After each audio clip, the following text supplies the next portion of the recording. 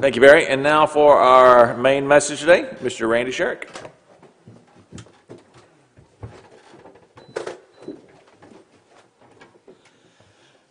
Good morning and welcome 2 days after Thanksgiving.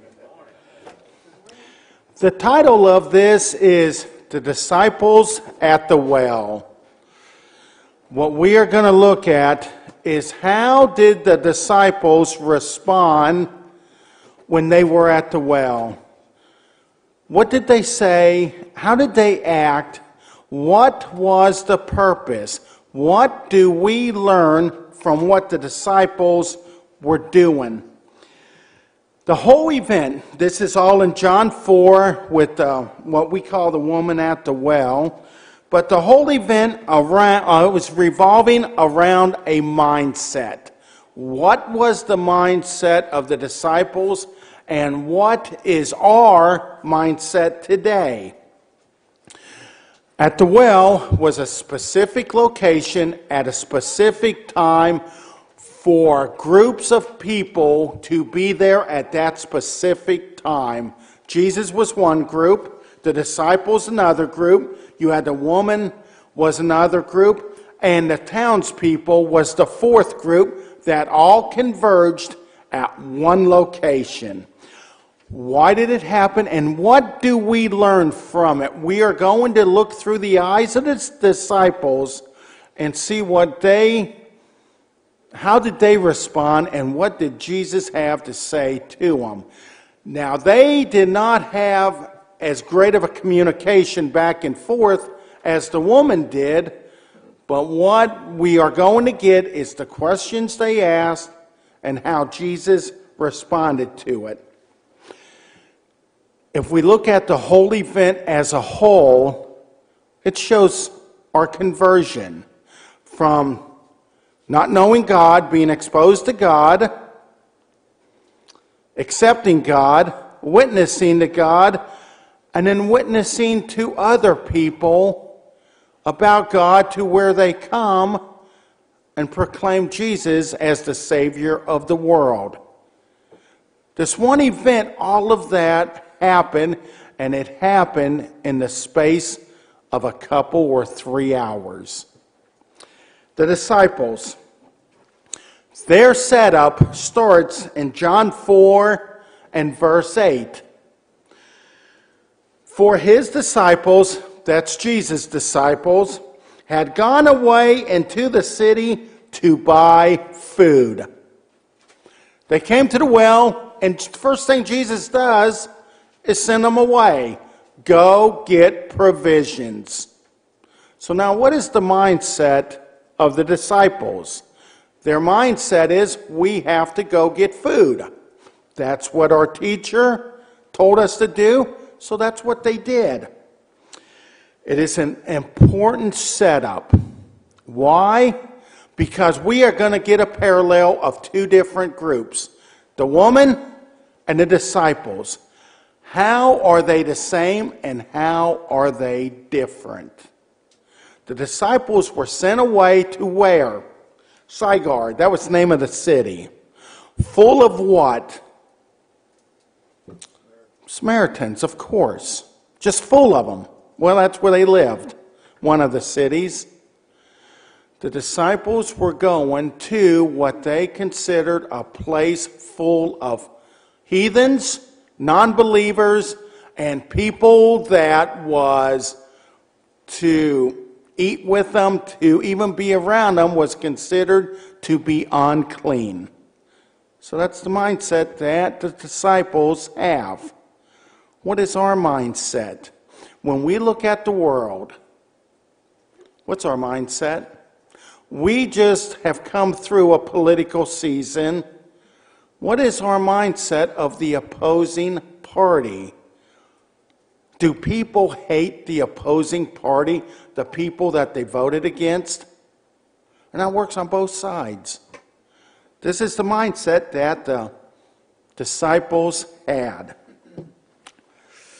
Now, do you realize Jesus sent the disciples to Sychar?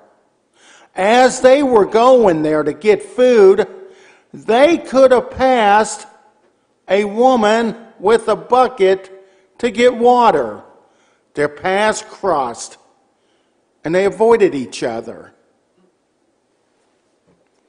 The disciples went to where the harvest was great. The people did not know Jesus, a time to proclaim Jesus. The woman was going to a well where there was one person who was going to proclaim himself. Let's go to verse 27. We're still in John 4. And at this point, his disciples came. Jesus is getting done talking to the woman. And they marveled that he talked with the woman, yet no one said. This is what they were thinking, but they did not say it. What do you seek? Or why are you talking with her? The woman then left her water pot, went away into the city, and said to the men, "Come and see a man who told me all things that I ever did. Could this be the Christ?" Then they came out of the city and came to him. In the meantime, his disciples urged him, saying, "Rabbi, eat." Now we have a setup. Here's the setup. The disciples came back to the well with the provisions, and they had two questions that they thought but were unwilling to ask the disciple or ask Jesus or the woman. The question they were going to ask the woman is, "What do you seek?" Is that not the exact same question that was basically asked to the woman by Jesus when he said, "Can you give me a drink?"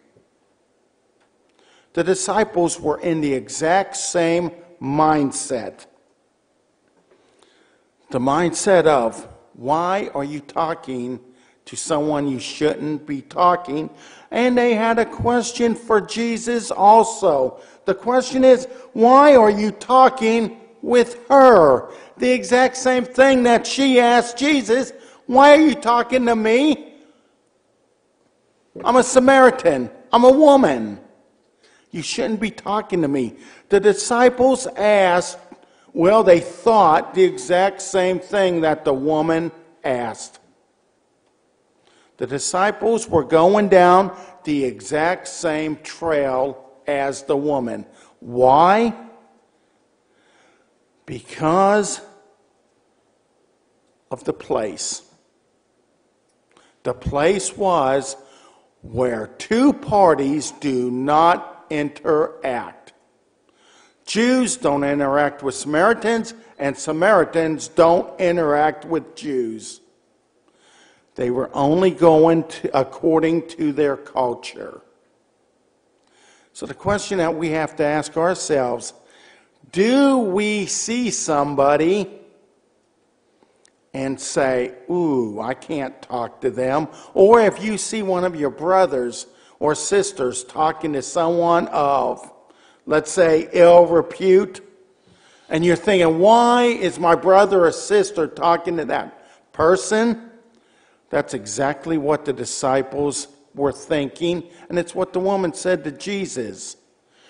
Do we allow this world to affect us so much that we are not willing to talk to someone that we classify as being unworthy? All you have to ask yourself, if you want to put this to a test, when you see someone holding a sign that says whatever and they're after money, what's the first thing that goes through your mind?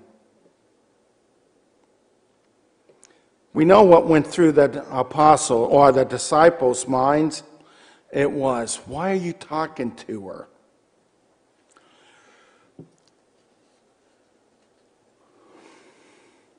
They couldn't get past the barriers of their time, of their training, upbringing. There was barriers that they could not go beyond.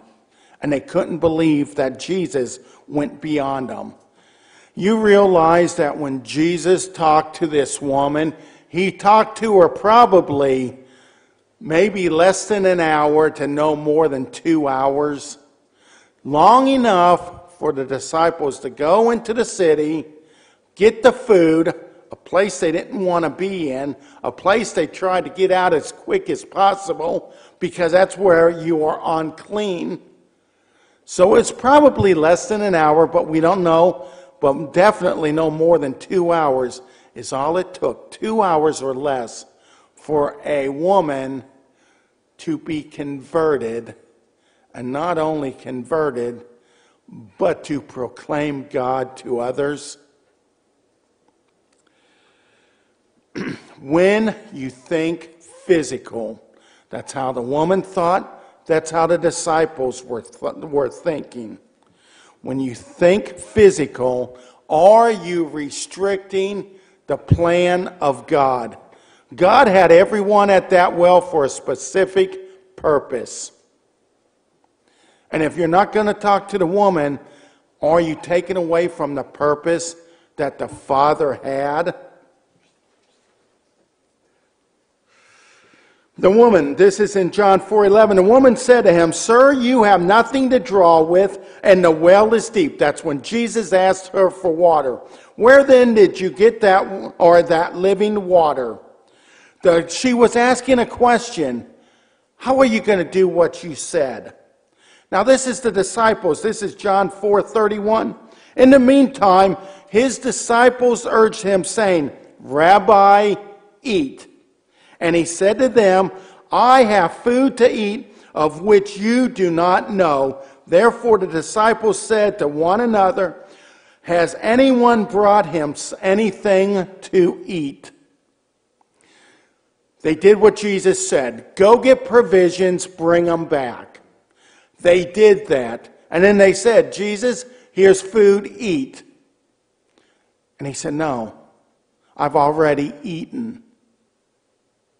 Now, as the woman said, "You don't have a bucket," as the disciples are saying, same as the woman. They are in the same mindset. They're thinking, well, I know he's not going to eat from a Samaritan. Did another Jew come by while we were gone and give Jesus food? Where did you get this food? Did someone bring it to him? The disciples, what they were after was to give Jesus physical food. Why? What was the location? The location is where you don't travel to. You don't go through Samaria, you go around Samaria. They're in Samaria, they want to get out of Samaria. Jesus is resting, he's tired. Go get food. They got food, they brought it back. Let's give Jesus food so we can get out of Samaria.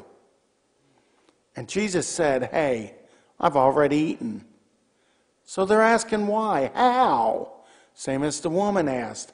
How do you have this living water? You don't have a bucket.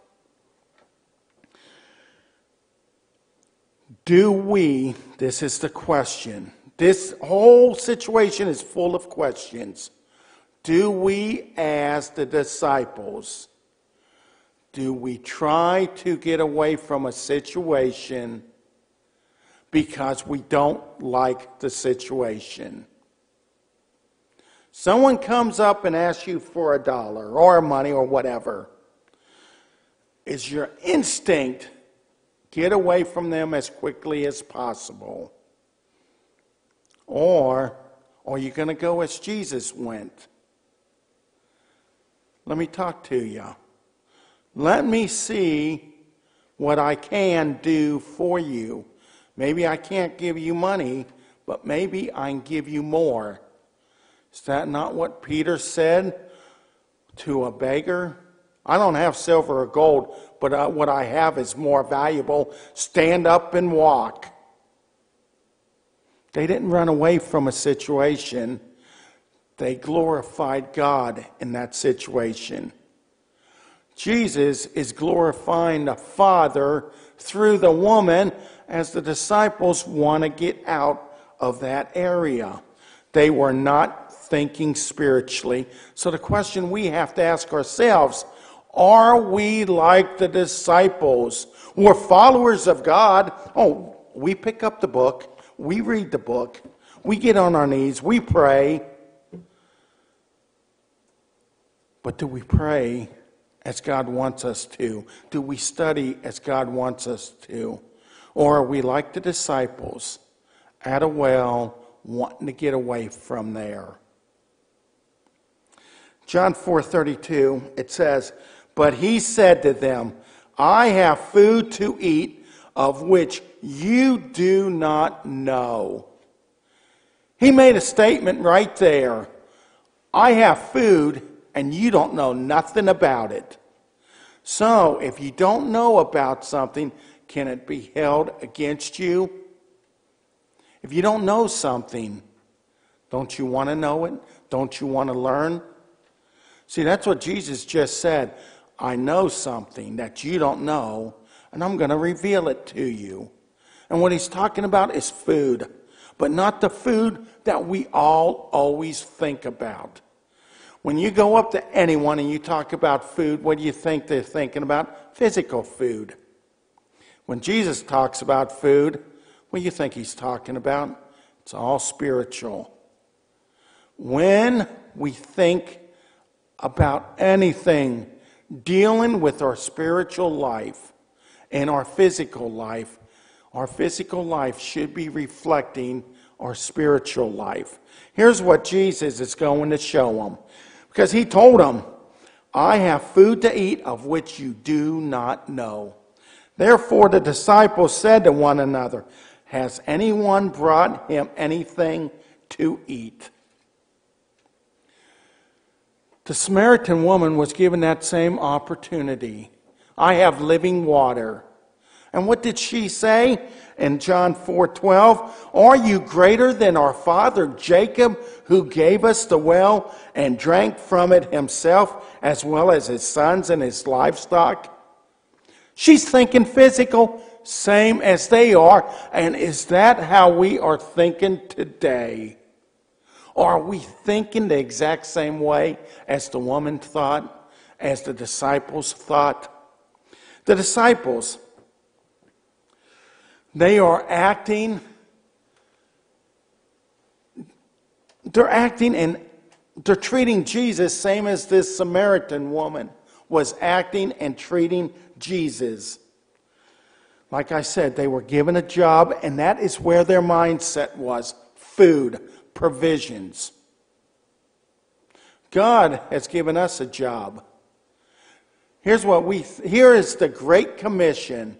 Go throughout all the world and preach the kingdom of God. Okay? Sounds real good. Now, is that how we look at our spiritual life? Is that how we live our physical life? Oh, we got to preach it throughout the whole world. Instead of this guy with a sign. Can I talk to him? Can I help him a little bit? Oh no, I'm going throughout the world, not this one guy with a sign. Do we go to a well and we don't recognize the opportunity that God has given us? He said, I have food to eat. What food was Jesus talking about? See, this is where we are blessed. This is also where we are hindered. We are blessed with hindsight. We are hindered if we have not learned from history. The food, of course, is spiritual food. But you realize that the food that the disciples had was a temporary food. It was a physical food. It was a food that after a certain amount of time would be useless. You eat a meal, a few hours later, guess what? You're hungry again. But here's the thing about the food that Jesus has. You eat from Jesus. You're reading out of the Bible. You're praying. You are trying to get Jesus, to know Jesus and the Father a little better. And as you get to know Him a little better, what happens? Do you start hungering for more? Once when you get that little bit more, you want even more. And it gets to where you want more and more. Spiritual food should make us hunger more and more. Where physical food, it fills us up temporarily. And then it's gone. It's useless. Spiritual food will stay with you forever if you have it, if you want it, if you are eating it. Jesus asked Peter a question, the same question 3 times. And did Peter get it? Do we get it? This, I'm just referencing it just to tell you it's in John 21. Jesus asked Peter, do you love me? A question that Jesus asked us, and Peter said yes. And what did God say? Feed my sheep. Then Jesus said again, do you love me? And Peter said, yes, you know I love you. And what did Jesus say? Tend my sheep. And then a 3rd time, Peter, do you love me? And Peter was getting kind of frustrated at this point. Of course you know I love you. And what did Jesus say? Feed my sheep.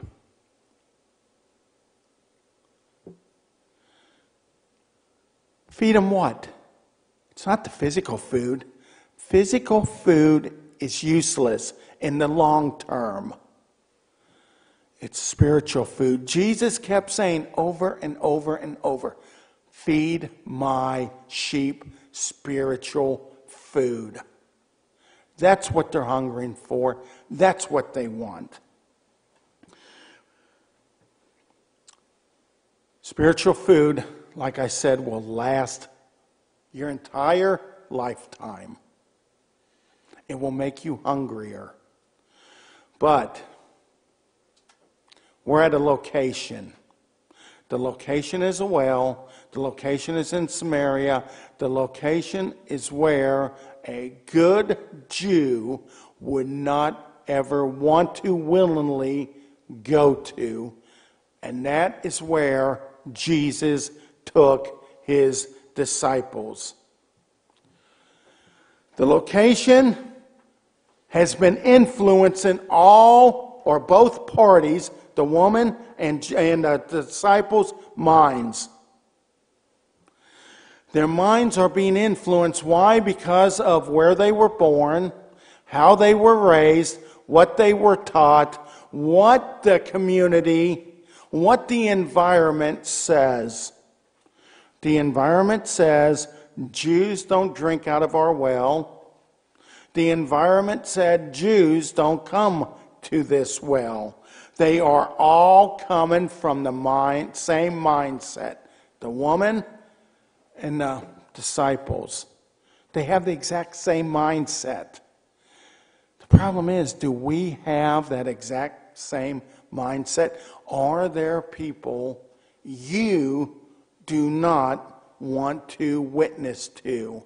And when I say witness, I'm not talking just through your speech, but through your actions. Are there people that you totally avoid? That you want nothing to do with? That was the disciples with the woman. They wanted nothing to do with her. That's what's the disciples with the Samaritans. They wanted nothing to do with them. Is that us with somebody or a group of people in our lives that we want nothing to do with them? And then this is what's even worse. We want nothing to do with them, and then we start telling people how bad they are. That's what the Pharisees, the Sadducees, that's how they talked about the Samaritans. They taught people how bad the Samaritans were. Are you a Pharisee, a Sadducee, talking about how bad a group of people is? And here's the whole problem with that entire mind thought. The Father loves them. Who you're talking about bad, the Father loved so much that He sent His Son here to die for those people or person that you dislike. Jesus died for them as He died for us. That's what He's trying to get across. Get out of the mindset that the culture, that the environment that you were raised up in, both the woman and the disciples had that mindset. Do we have that mindset? Or do we eat as Jesus eat? Spiritual food. That's where He found His food.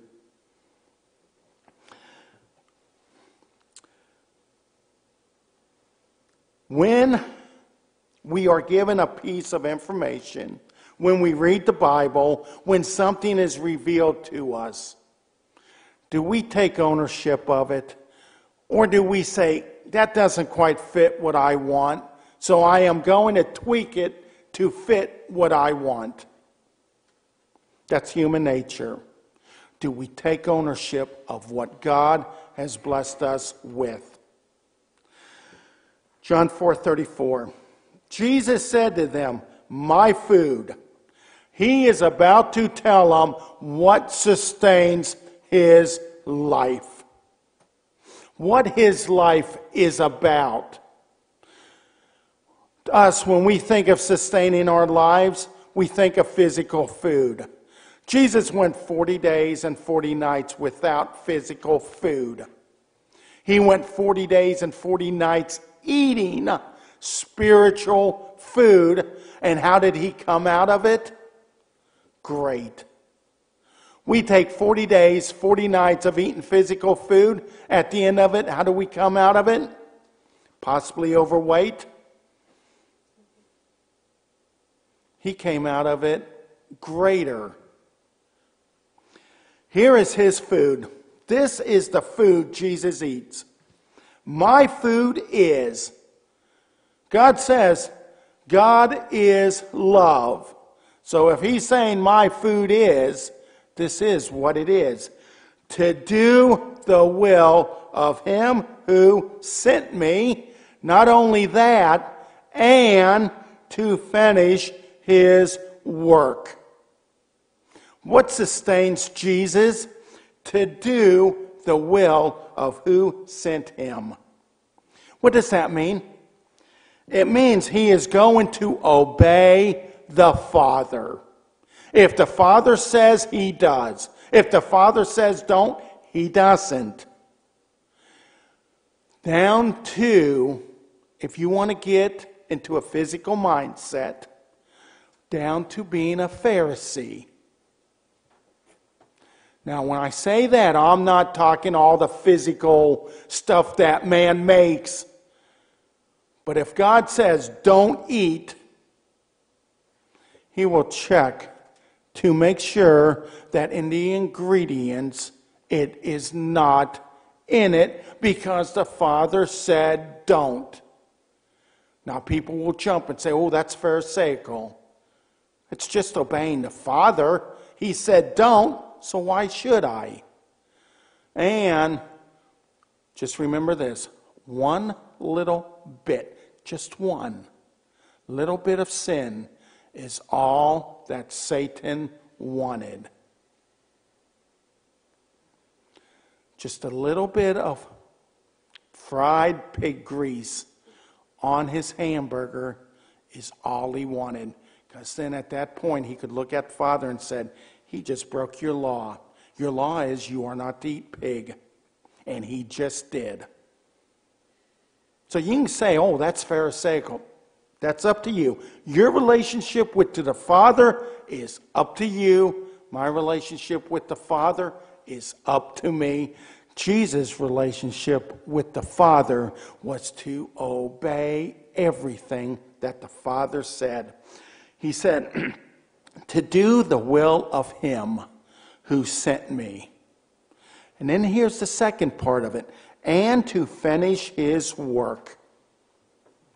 You realize that the work of God was not finished? That's what Jesus just told us. I need to finish his work. Well, let me ask you right now, is the work of the Father done? Jesus died, paid the penalty for sin. So is the work done, or is Jesus still working now? He completed the physical part of what was required by the Father. But is there more required by the Father spiritually to get the bride together? Jesus is still working. If Jesus came to this earth, died for us, was resurrected, and he's still working, should we not be working just as much and just as hard as he is? Just because we get through one little thing doesn't mean that our job is done. No, we have to continue to work. Spiritual food. It was the mission that Jesus came to this earth for, to obey the Father. And by obeying the Father, he was blessed with a crucifixion that he passed to be our Savior. There's all kinds of side things, side benefits by Jesus obeying the word of the Father. You could say that Jesus had tunnel vision. What do I mean by that? You are so focused on one thing, you don't see all the distractions coming in from all the other angles. I said he went 40 days and 40 nights without food. How did he come out at the end of that? He passed, that we know of, 3 tests from Satan. That's only the 3 that was recorded. How many more? Who knows? First one, turn stones into food. And he said, no, man shall not live by bread alone, but by every word that proceeds from the mouth of God. Every word, not some, not partial, every word. The next, Satan says, throw yourself down on this cliff because it says that you won't stub a toe. And what did he say? Do not tempt God. Do we tempt God by twisting his words to make it fit how we were brought up? Are we breaking one of those 2 tests that Jesus was able to pass? And then what was the third one? Just bow down to me and you can have everything. And he said, you shall have no other gods. Get away from me. He showed us how to pass every test. How to fulfill the will of God.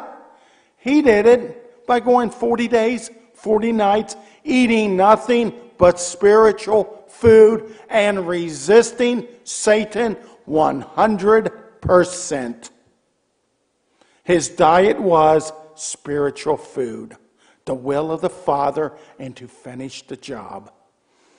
Are we that committed? Now, I'm not saying you have to go 40 days and 40 nights without food. No, your relationship is with the Father. My relationship is with the Father. How you want to deal with that relationship is up to you. Jesus showed us how he dealt with it. Peter, he had tunnel vision.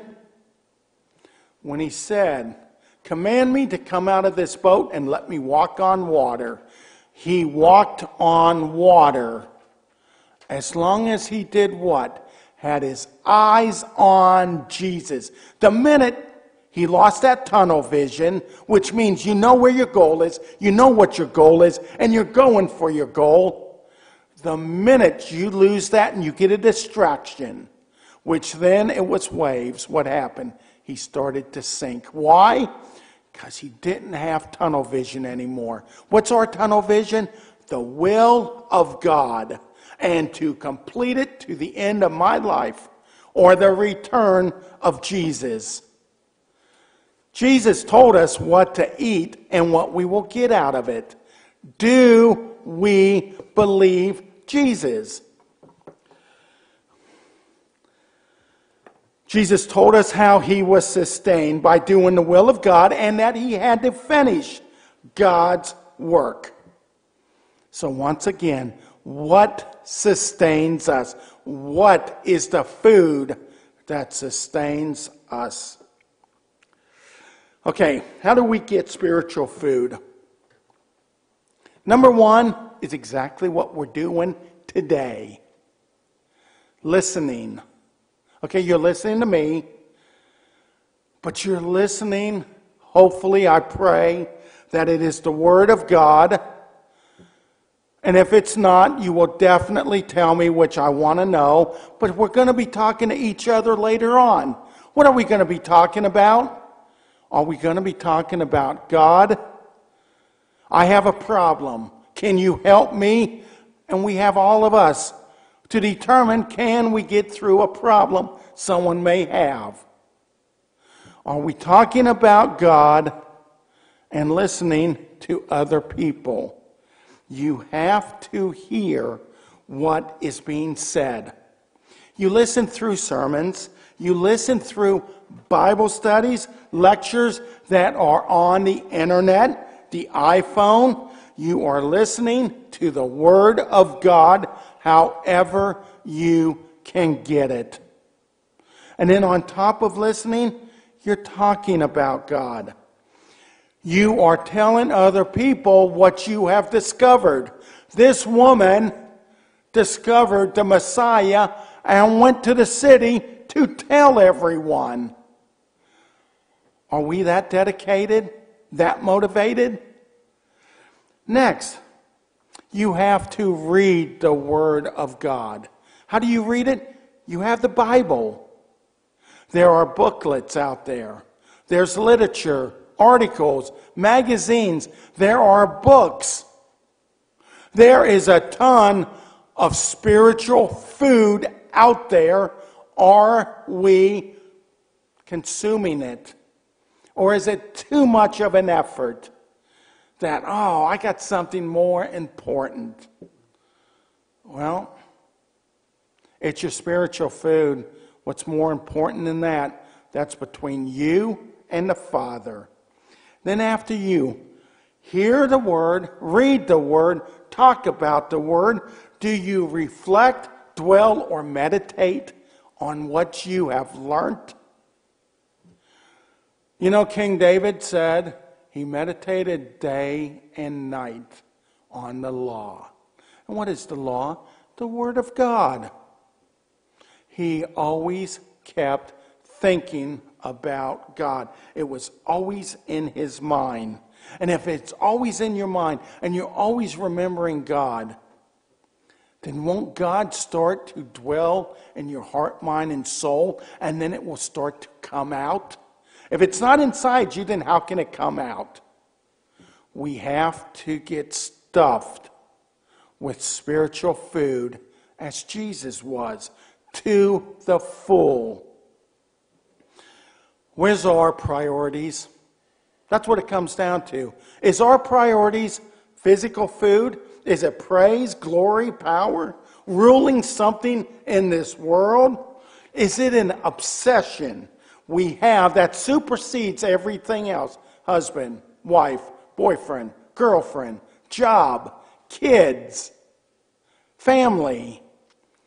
Is there something that supersedes spiritual food to where it's more important than spiritual food? This woman wanted the spiritual food. God, Jesus, was willing to give it to her. But here's the whole thing. She got it, and then what did she do with it? She spread it. Do we spread what we are told, what we learn, what we hear? or do we keep it to ourselves? What's the will of God? In 1 Thessalonians 5:16, it says, "Rejoice always. Pray without ceasing. Give thanks in all circumstances, for this is the will of God in Jesus Christ for you." That's what Jesus wants for us. He told us this is the will of God. Are we doing it? If you go to Ephesians 1:11 through 12, it tells you some of the benefits. One is an inheritance. We want to have an inheritance to be in the first resurrection. We were predestined. We go according to the counsel of the Father's will. That we trust in Jesus and that we praise to the praise of His glory. That's Ephesians 1:11 through 12. That's what God, the Father, that is His will of what He wants to give us an inheritance. And in 1 Thessalonians, it's what we do to show that we're always rejoicing. Do we have the will of God in us? And how do you get it? Through spiritual food. Now, as we know, the Father loved Jesus. Here's how much He loved Jesus. John 16:27, this is just a reference. "For the Father Himself loves you because you have loved me." The Father loves us because we love Jesus and have believed that that's Jesus, came from the Father. I came from the Father and entered the world. In turn, I will leave the world and go to the Father. He just told us He came from the Father and He's going back to the Father.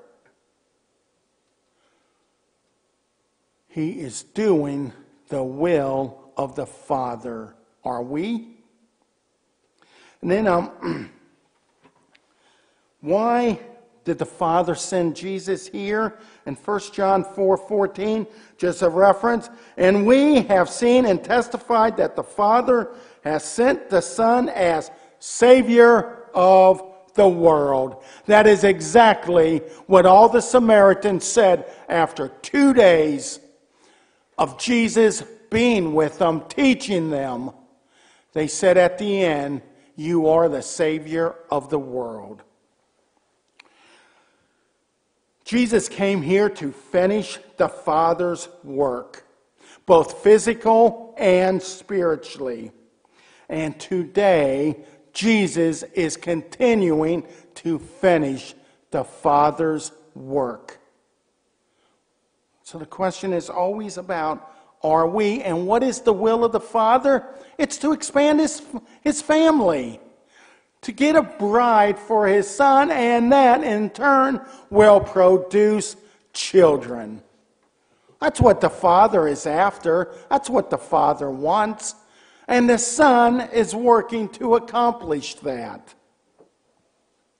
Let's turn to John 4:35. This is now, Jesus told us what we are to eat, what sustains Him.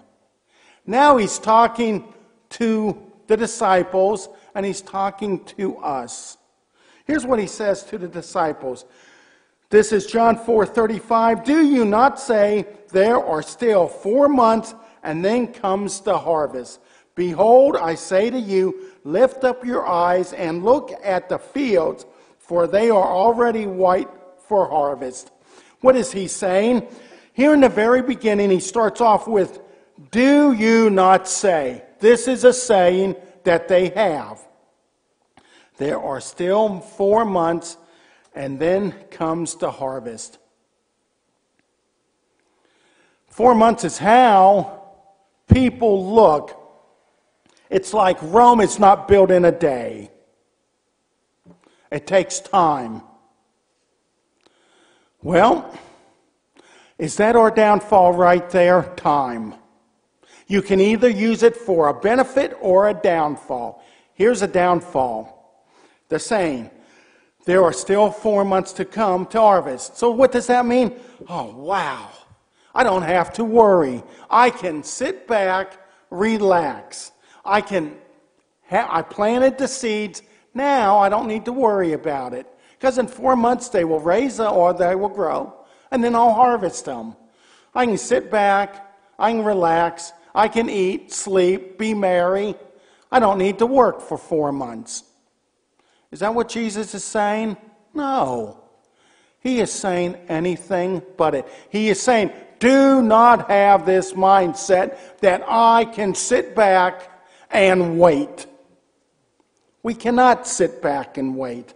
Harvest. What is harvest? Harvest is a time of work, not a time of sitting. That is when you go out and you reap what has been sown. What is God saying? Proverbs. It's Proverbs 24:33 and also Proverbs 6:10-11 says the exact same thing. A little sleep, a little slumber, a little folding of the hands to rest. And poverty will come upon you like a robber and need like a bandit. He's saying, okay, you say there's 4 months. You want to sit back and relax and do nothing? Forget it. It will come like a robber and you are stolen. Everything you could have accomplished is gone because you decided to sleep in. You decided to sit back and to relax. The harvest is about us. Right now, we're talking individually. We're not talking about the world or anything like that.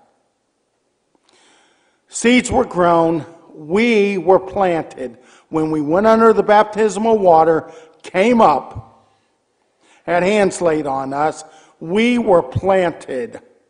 Now, what are we doing? Are we saying, oh, now I've got it made. Now I wait for Jesus to come and I'm in the first resurrection? No. That's what Jesus is saying not to do. Now is the time to work. Now is the time to get as close to the Father, to Jesus, as possible so that you're thinking like them. Your expressions are like theirs. What comes out of your mouth does not sound like the world, but sounds like what comes from Jesus. How you act is not like the world. It is different. You look, act different. You sound different. Now is the time to get there before either our death or the resurrection, the return of Jesus Christ. Now is the time to work. That's why he's saying, don't sit back. It is not a time to wait for Jesus. It is a time to become Jesus. It said, behold, I say to you, this is Jesus saying to the disciples. And when I talk about the disciples, I'm talking about the 12 disciples, yes, because that's who was there. But you realize that there was actually 13 disciples there at the well. What did that woman become when she left? Was she not a disciple that went out and spread the word? She was taught by Jesus. And she went out and spread the word. Are we not ourselves being taught by Jesus through the Bible? Through the Father's Holy Spirit? Are we not disciples also? Proclaiming the good news to the world of what is to come? Okay, we have disciples. We are at this well. Not the physical well, the spiritual well. That's where we're at. Forget that physical well. It means nothing to us because we're not there, but we're at the spiritual well. And God just said, Jesus just said, lift up your eyes and look at the fields. That is the world around us. For they are already white for harvest. Why? That's a question I have for you. Why are the fields white with harvest? I'll tell you why. Because one little white, ripe, whatever the woman, went to a town. She spent minutes, just minutes, sowing seeds. And then all of a sudden, all those seeds started to grow, and out they came. One little white ball went in, and now all of these white balls come out. Why? Because of her work that was given to her by Jesus. Jesus told her, she accepted, she went, proclaimed Jesus. Now the fields are white. When she left, the fields were not white. Before she came, the fields were not white. They became white when Jesus enlightened her. She believed, she proclaimed, and now they're coming. Our fields are not white if we are not proclaiming Jesus the Father to those we have influence with, which is anyone we come in contact with. The disciples came in contact with the people in Samaria or in Sychar, and none of them followed them out. None of them. She went, and out they came. She did the work. The disciples did not do the work. But there's a reason for that. See, we cannot dog the disciples, and this may be a reason that is hindering us also. The woman, why was she able to do what she did? Why did she believe? We're back in John 4. Go to verse 25.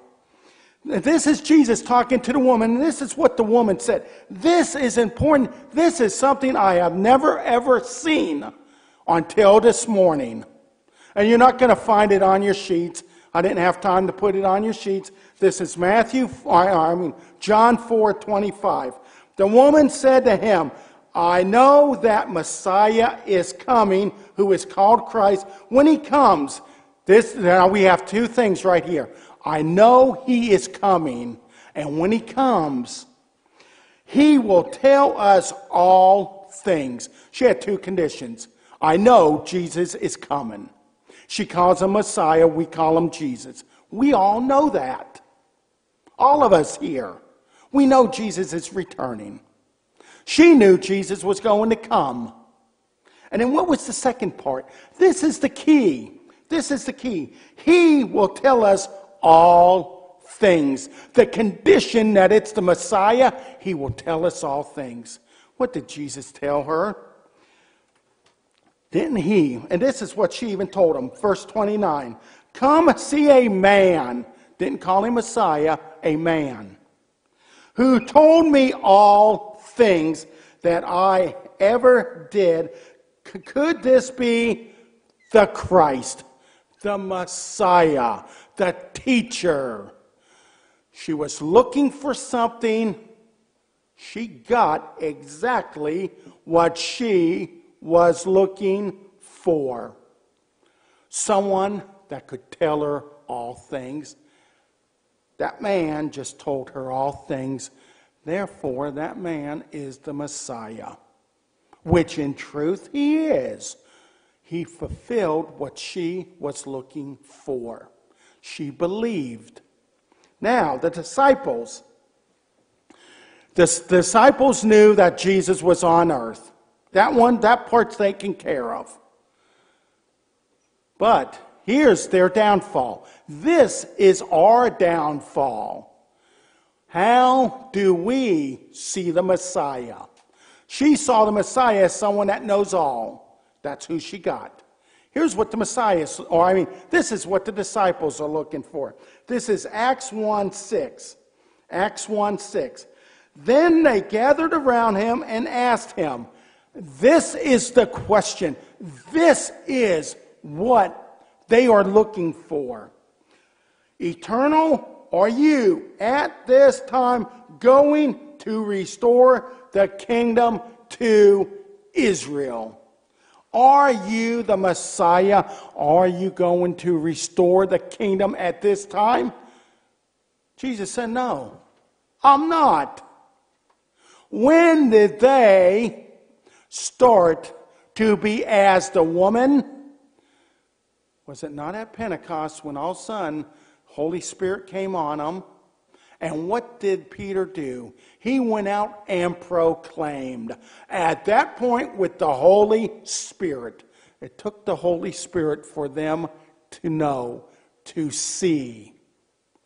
And at that point, they were no longer disciples. They were apostles going out throughout the world proclaiming Jesus. Their perception of who Jesus was not who Jesus was. Their perception was, will at this time you restore the kingdom of Israel?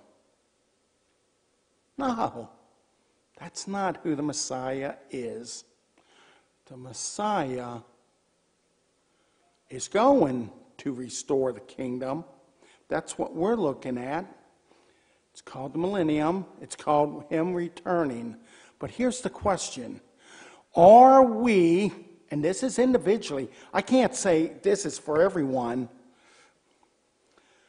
Are we looking for a Messiah that is not the Messiah that we are looking for? I have a Messiah.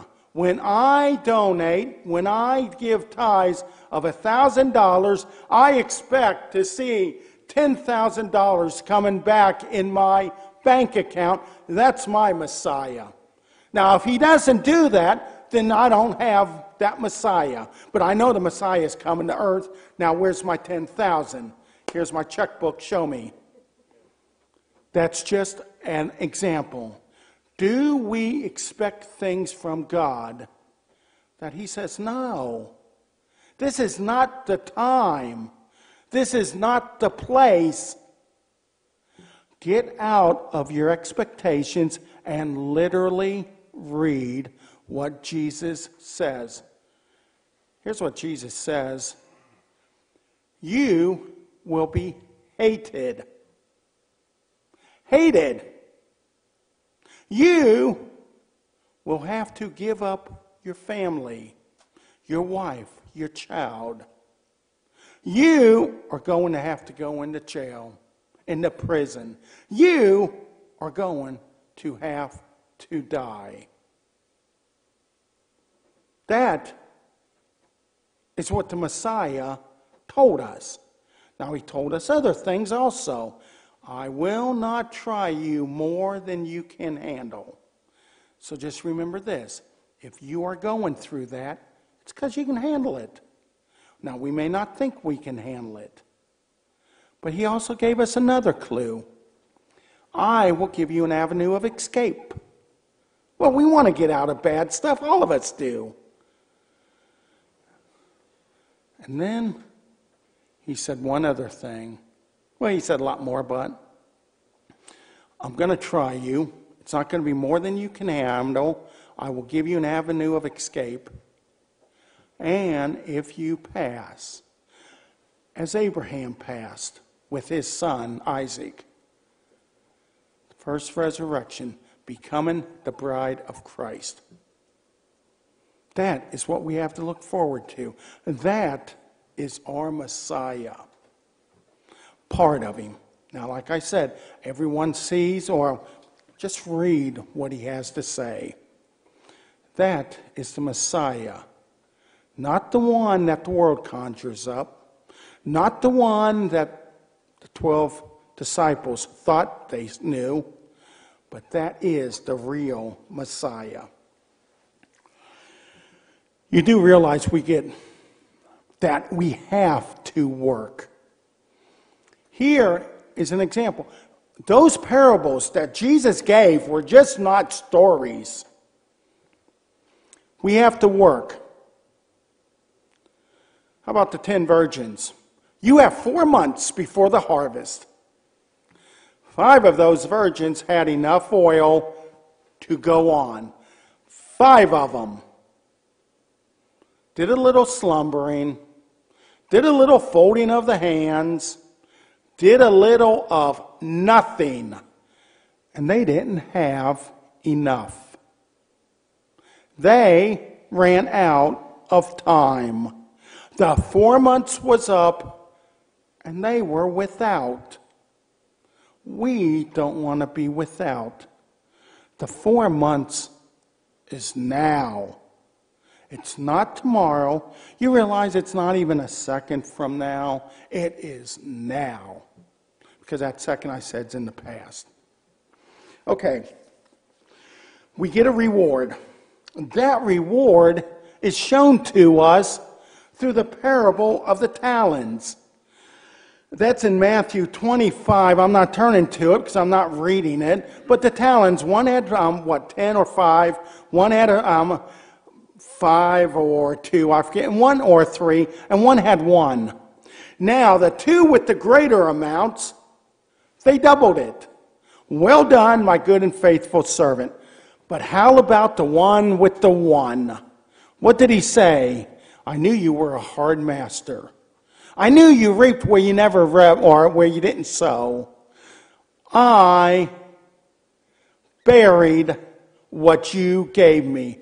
I took those 4 months, wrapped it in a cloth, buried it in the ground.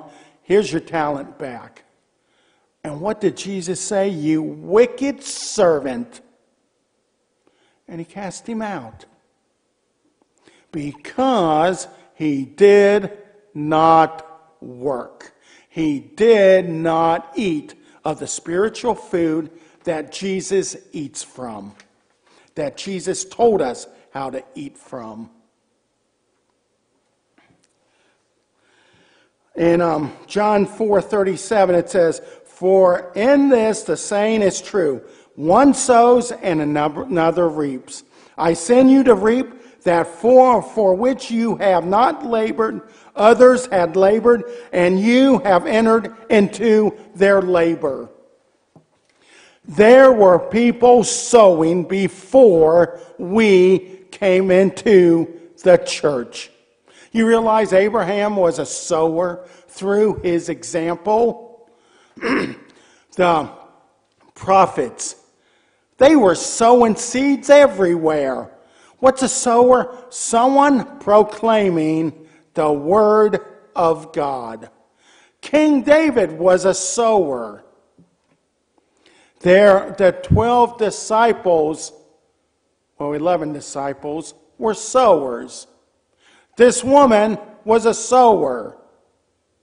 Are we sowers? Now here's the thing.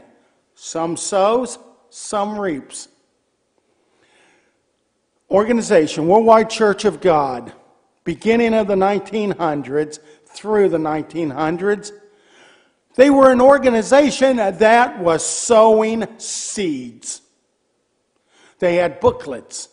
They had magazines. They were on radio. They were on TV. They were throughout the world having broadcasts, having booklets, going everywhere. They had churches everywhere. But they died. But, as Jesus said, the seed must die so that others can grow. What do we have? From the seeds that was sown from that organization, how many, possibly, I don't know, hundreds of other organizations are there now that are there because of the seeds that was sown by an organization that died. Now the apostles, they all died. Abraham died. Seeds are grown, sown.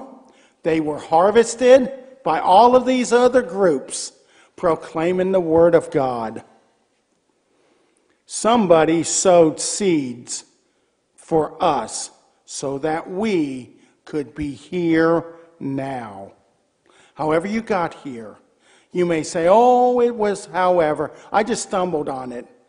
Well, how did you stumble on it? And what's the tree all the way back of how seeds were sown to get to us today? So if seeds were sown so we could be here, are we not sowing seeds now? Ask yourself this question. Why are some organizations huge? Some churches are huge. Some churches are small. Some churches are growing. Some churches are stagnant. Some churches are dying. And some churches are dead. Why? Were the churches that were growing sowing seeds everywhere? And not only sowing, but harvesting them. By talking to people. By allowing the Word of God to influence others. Those that are stagnant, they're not sowing seeds. And those that are dying, they're withholding seeds.